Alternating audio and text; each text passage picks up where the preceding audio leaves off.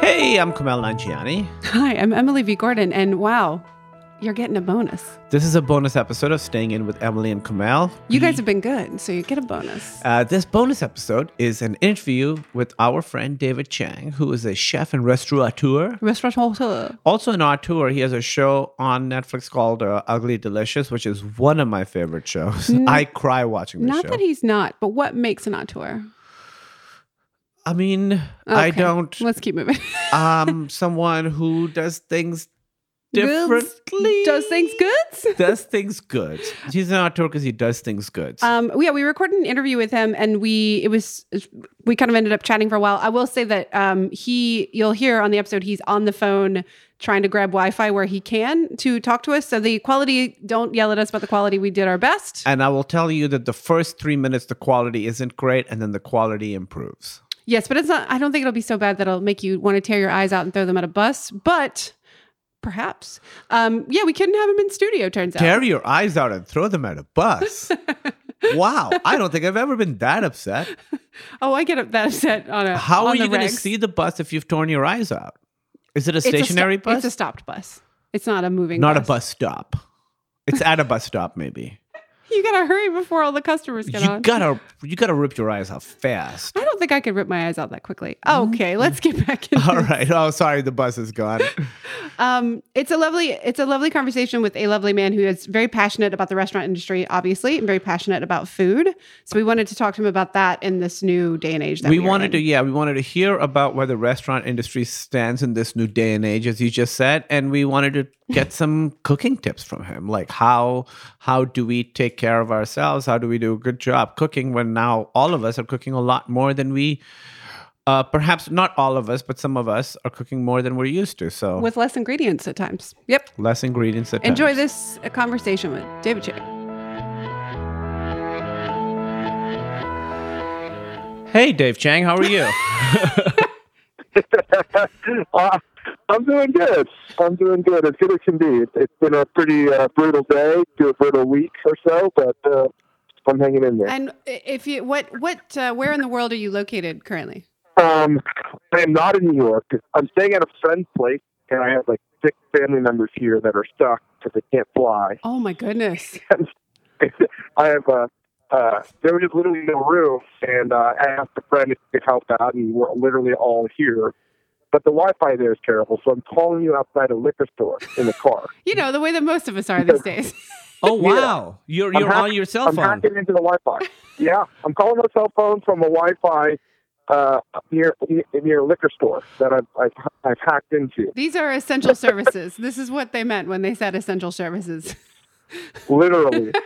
We thought of having you on the podcast because you were so vocal tweeting about people in the service industry who are going to be so hit so hard by this. Obviously, there are so many people that are going to suffer, but I feel like that sort of subset of people, it's going to be very, very difficult for them. Apart from all the actual sickness, this is one of the big fallouts of this thing. Yeah, I mean, I've been keeping tabs of COVID-19 for a while because I have friends in the industry in Asia and obviously tracking and how it's decimated their industries and their restaurants and ways of life. And I don't know if it was a disconnect, but I knew it was going to come here. But like, no matter what, like I still wasn't as prepared as I hoped to be. And, you know, I'm still processing why I wasn't like being louder about it because I guess I was afraid people were going to be like, you know, Chicken Little a little bit, but that's what Kumail's new nickname is, in fact. That's what I call myself. I've been calling myself Chicken Little. And like I was really scared, but I didn't want to cause or induce panic. So I knew what was going to happen, sort of, and then it did happen. And no one wants to hear the hyperbolic sort of tone of this will be the doom of your business. But it really is here. And, you know, whether people realize it or not, restaurants are a high cash flow business. So you need money constantly in your doors in order to pay, you know, your employees, and you have low margins. And it's just set up where if you're not open, you are going to hemorrhage money. Oof. And it's not only that. There's been some great articles written about the sort of chain reaction. If the restaurant's slow, from quick service restaurants to small mom and pop restaurants and everything in between, the economy is going to be shut down, because think about the people that do the laundry, the cleaning services, the trash, the fishmonger, the butcher, the farmers, the people that make plates. It's an entire ecosystem that surrounds the actual restaurant. And it's not just employees and hourly employees and documented and undocumented workers that lose their jobs and benefits. And it's literally everybody. And I was like, holy shit, if this happened, I mean, I'm not an economist, but I just don't see how this works. And it was pretty clear to me that there was no unified voice and there's no solidarity, because, we're a band of independent restaurant operators. Whether you have one restaurant or several like we do, you just don't have the cash flow to continue to pay people. We just don't. And as much as I would love to, people think I'm way richer than I actually am. All my money was in the restaurant. So, it's a crappy situation, and restaurants are hard to get loans even in good times. I don't know if people realize that. A lot of chefs have to personally guarantee loans or get investors to open up a restaurant, because no bank is going to give a restaurant a loan, because it's a bad investment and is considered by the economy as a quote unquote non-essential business. And I was just really scared, because I was like, I think what's going to happen is everyone's going to get hurt, but the people that have representation and huge balance sheets and are, seen by the world as important businesses like banks and hotels and airlines and cruise ships, they're going to get paid first, because, they're well-oiled machines, particularly in the lobbyist sector and whatnot. And there's no organization on our end, even though there's a lot of solidarity. We don't have the mechanics to sort of mobilize our opinions in a time of need. So I was really scared that help would come, but it wasn't going to come to the restaurant. Yeah. And that's it. There's no lobbyists for restaurants? That's not a thing? I mean, there's a National Restaurant Association, but I think their interests aren't always aligned with independent operators. And, that's it. It's like most restaurants that you go to, if they're not a chain restaurant, are literally owned by, someone that is in business for themselves, or there's no coalition, and so there is no lobbyists. And I know that chefs were scrambling to figure out how to get lobbyists. And when I heard a number was being thrown around to get a lobbyist was $300,500,000, I was just so mad. I was like, how could some human being not try to do this pro bono? Is beyond me. Yeah, and it's the restaurant. As someone who obviously goes to restaurants all the time, loves the restaurant world. Food is such a way too important a part of my life. I'd never actually thought about the restaurant industry and how it sort of sustains itself until just now. I mean, I obviously knew, since I was a little kid, I'd go to a favorite restaurant, and if the people weren't there, I would get sad. I'd be like, oh, this place isn't going to last. But I haven't thought about, it's the first time that I've thought about the entire restaurant industry as a whole, where it seems like, as you were saying, big restaurants, small restaurants, everybody's in a tough situation right now. Yeah, and it's such a weird thing to think about, because it's never happened before. It's hard to contemplate, and people need to understand that we're as vital to this economy as the banks and insurance companies in 2008 that got saved by the government. And, that was the hashtag too big to fail. And a lot of people are rightfully mad at these banks and institutions because they got us into this mess. On the other end of the spectrum, restaurants didn't do anything to get us into this mess. You didn't do shit. Yeah, you guys didn't do shit. Everything, you guys are blameless, and yet also are everybody desperately misses you, desperately needs you. Yeah, we started watching the new season of your show, Ugly Delicious. By the way, people at home, if you haven't seen Ugly Delicious on Netflix, it's an amazing show. But I will say, when we started watching... So we're watching your fried rice episode, which is the first episode. And I got so, I got this curious mix of anger and sadness and it was like seeing an ex-boyfriend on screen, just watching people sitting around a table enjoying food at a restaurant. Emily started bawling. Like it was that first scene of, Alan Yang is there, mutual friend of ours, and food critics and chefs and stuff, and you and Emily. I looked over, and your show makes me cry. I told you this before. I've cried at your show before, but I looked over to the right. We're a few minutes into the episode, and Emily is bawling. I'm in a fetal position, just crying, and it just hit me quite hard. I was like, that is something I think all of us maybe took for granted is how important just sitting down to eat with friends in a public place, how important that has been to all of us. No matter the amount of money you have, if you're like going to a Denny's, if you're going to one of your, like, it doesn't matter like where you are, like that's something that I didn't realize how much I was going to miss. And it's only been a week and a half. It's like barely been any time. So it was hard. We had to turn that episode off, unfortunately. I'm going to get back into it. I finished watching it. Okay, you did. And I love that episode because it sort of gets to what your show is, obviously. I love food shows, cooking shows, but your show really captures sort of the social aspect of food and the cultural aspect of food. So that episode's about fried rice, and you guys really talk about how racism against Asian people sort of fits into Americans' enjoyment of Chinese food. And many, many episodes are sort of like that. The fried chicken episode from last season was also really good.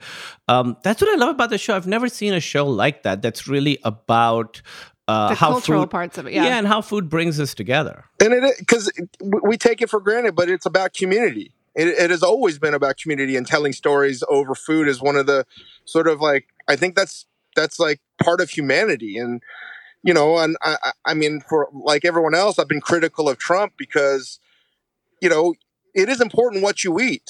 And this has a direct correlation to what the stimulus package is, or the lack of support from a federal government's end, because, Trump eats fast food and he doesn't want to eat food from, say, Ethiopia or, Mexico, or countries that he just, is, afraid of trying new things. So if he doesn't care about that, he doesn't care about the people there. Why would he care about a restaurant, that's trying to make some food from a region of the world that he doesn't care about? Why would he want to save this restaurant? And that's what is so frustrating. And, I honestly think you guys are artists and unique in the way that the art you make, the food you make, literally becomes part of the person. Like, you literally consume that art. It becomes a part of you. There's no other artist that really has that. I mean, you can, but you'll get kicked out of the museum. Right, yeah. I tried to eat a Renoir once. I couldn't pick him out of a lineup. But basically, that it really biologically becomes part of you. Do you have any suggestions? One thing that I will do now, because I don't know if I've been suggesting to people personally, but I'll do now, to buy a gift certificate to their favorite restaurant now, if that restaurant is not open for takeout, just a way of showing support for that restaurant. Do you have any other thoughts on what people can do to support their favorite local restaurants? Yeah, there are a multitude of things you can do. Gift certificates is one. I would say almost every restaurant that I know has a GoFundMe page to support their employees that is true. Currently out of work.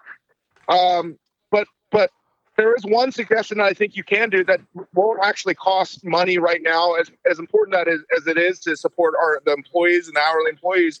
I think it's to make sure that you call your congressmen and your senators to ensure that restaurants, small businesses, and people that don't have the voice get heard. And, you may not think that matters again, but your local restaurant that you love so much needs to know that the government is looking out for them. So call the Capitol hotline, the switchboard. It's 202-224-3121. And just tell them that they have to support this restaurant because the stimulus package is going to happen. I still don't know what's actually in it, but they have to follow through, because if we don't take care of these hourly employees in this time of COVID-19, I'm really scared about America and the world over, because we don't want people to die. We don't want people to feel scared.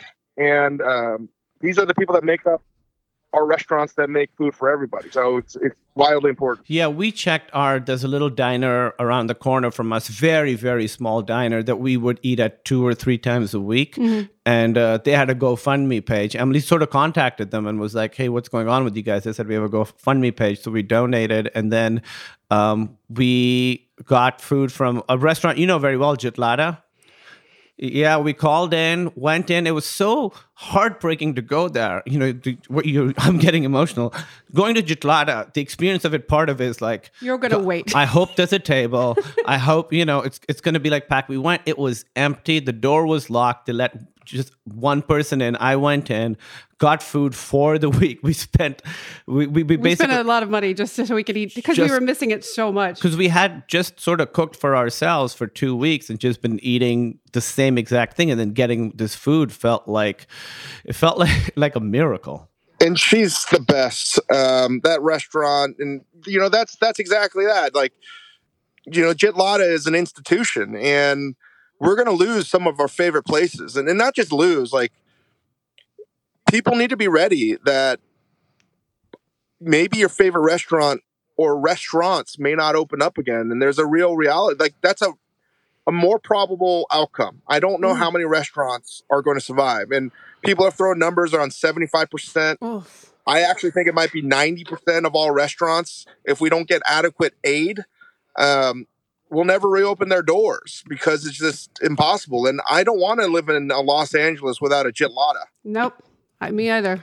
Yeah, when we went over to this diner by us, we thought that they might be open for takeout, and they were fully closed. And at the start, I was like, this place may never open again. This might not. The last time we ate there might have been the last time we ate there, and we didn't even know it.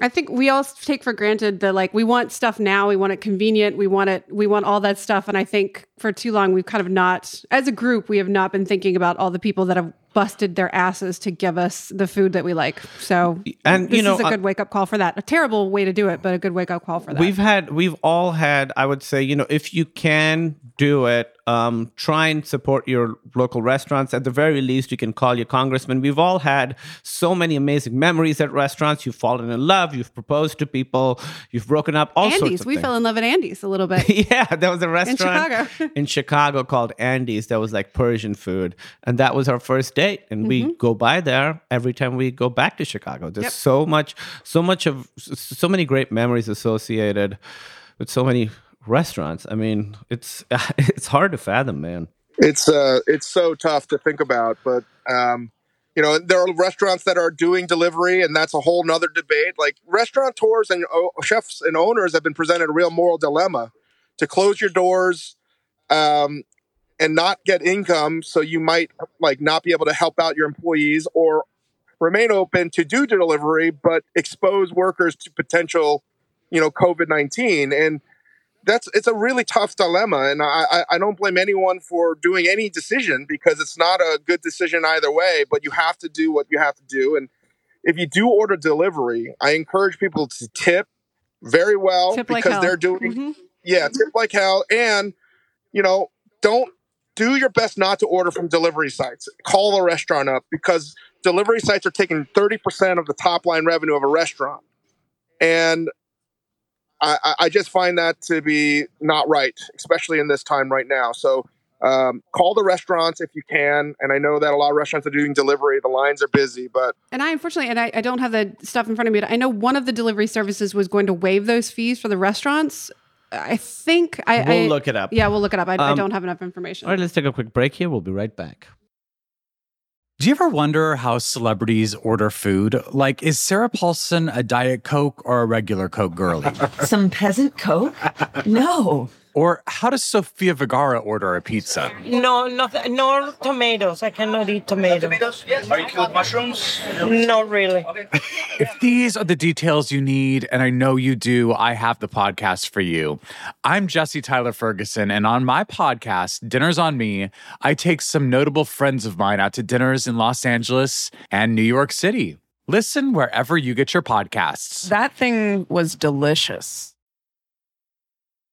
What we did, obviously food is a big, we go on dates, all this stuff. So what we did last week was we cooked at home, we got dressed up, and we sat down and we had like date night at home.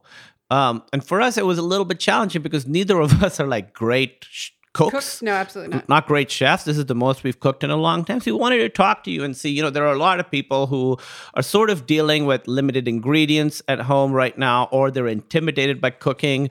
Do you sort of have any general tips for people, how to sort of demystify the process a little bit, how to reuse ingredients? Yeah, I mean, that's basically what I've been focusing on for a while now as a home cook, because I've recently never cooked at home until the birth of my son. So I've been cooking a lot at home, and I've discovered all these new tricks. But first things first, it's hard to get ingredients right now. Yes. It really is. So you got to make do. And I think it makes you really appreciate what you had. And I want people to remember that when we come out of this, and we will, to appreciate when things are going to be good again. And when you go out to dinner or make stuff at home. And right now I don't have eggs at home because I decided to blow them out for a big custard that I made, a savory custard that I made for my family for breakfast. And I'm feeding 6 adults and 1 baby. So like, it makes me like sort of freak out about trying to get enough food. I mean, that's a weird thing to say in 2020. But I think it depends on what you have in your fridge. But I think most people have pasta. So that's an important thing. I think every fridge, you should try to have some type of cheese or Parmesan. And because like, even if it's not like a fancy Parmesan, it's still going to be good enough. Making cacio e pepe is one of the easiest dishes in the world. It really is. And there's tons of recipes. So I don't even have to tell you what the recipe is, but that was like a go-to staple. In terms of a chicken, I think stretching something out, I always try to make chicken soup.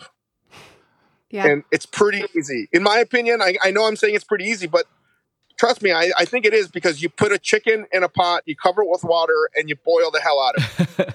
And then you add some salt to taste, and you can add some celery, onions, garlic if you wanted to make it more of a traditional chicken soup, or you can add shiitake mushrooms and noodles and soy sauce if you wanted to make it a little bit more Asian.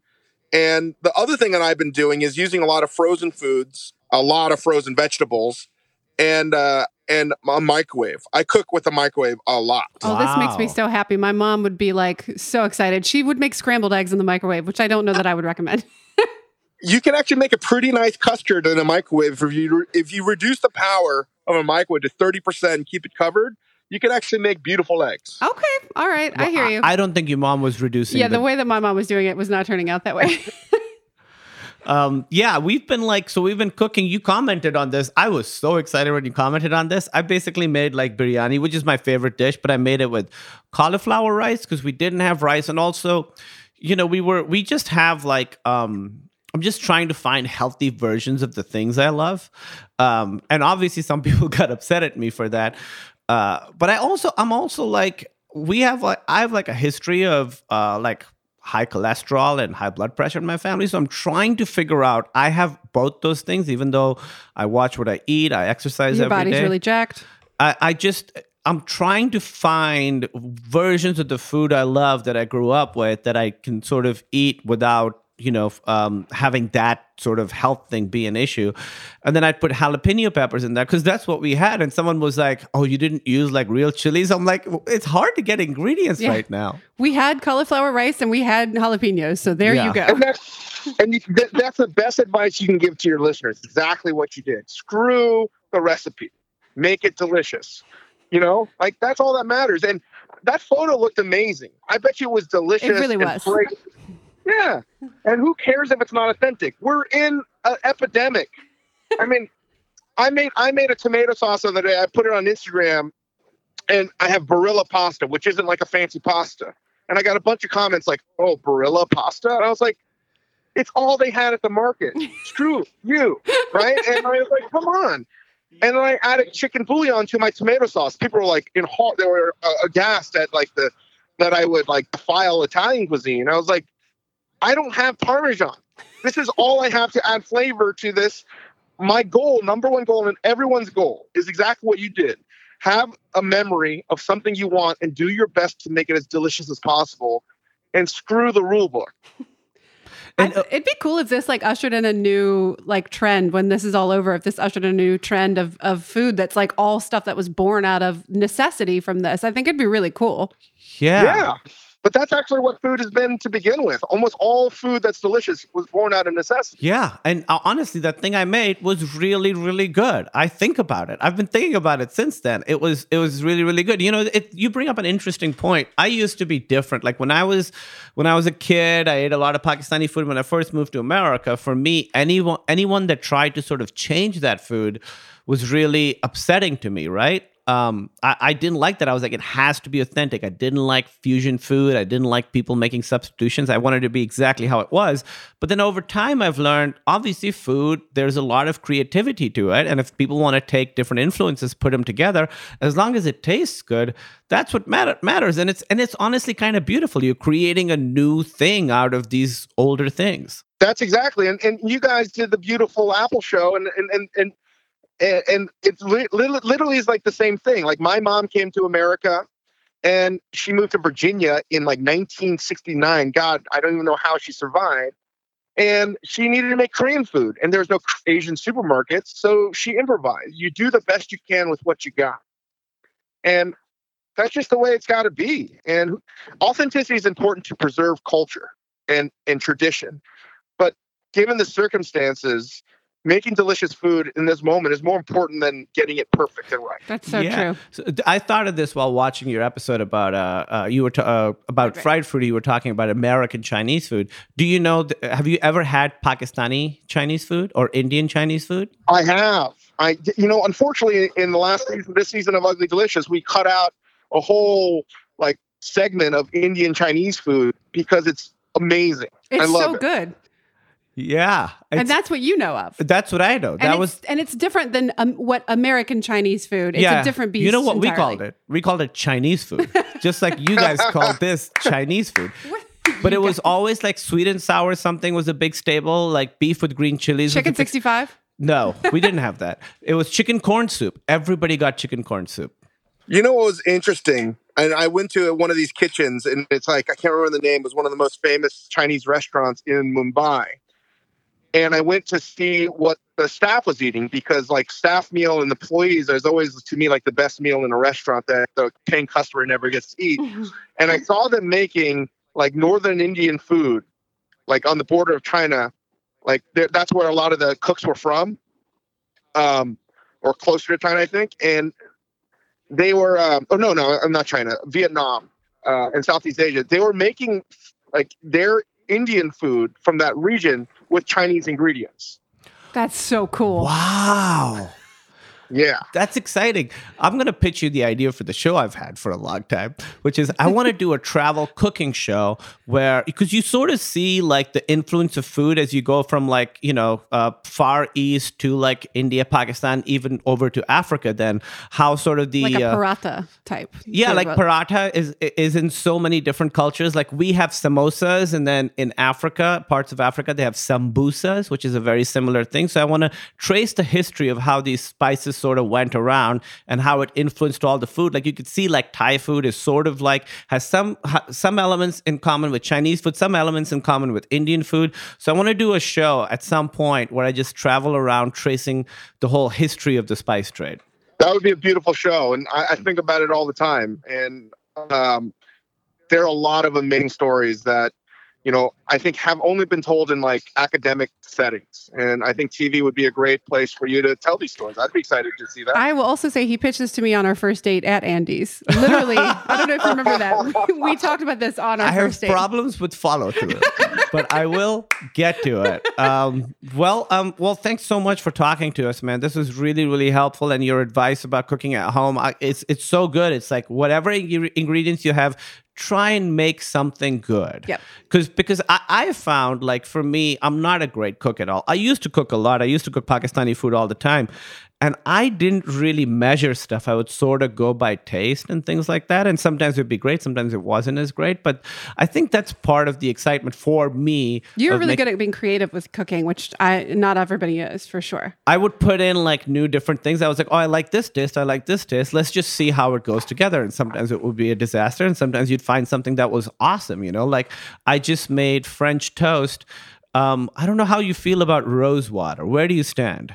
I think with French toast, I think that would be delicious with the sweetness, a little bit of cinnamon. What's a little cardamom, a little rose water? Yeah. Oh, I It was put very that's in, brilliant. yeah, a little bit of cardamom, a little bit of rose water and French toast, because those are like things that, Pakistani desserts use. And it's a flavor I Yeah. love that I never get to taste. But but that's the thing. Why would that be bad? That sounds amazing. It was very good. It was delicious. It was very good. So that's great advice. Just try and make something delicious from what you have. Get creative with what you have. Call your congressman or congressperson and let them know to And- save the restaurant industry And tip like hell. and tip like hell. Thank you. That's it. Thank you so much for talking to us, and enjoy your time with your family, which you're getting a lot of. A lot. A lot. Be safe, guys. Yeah, same All to right, you. you too. Bye-bye.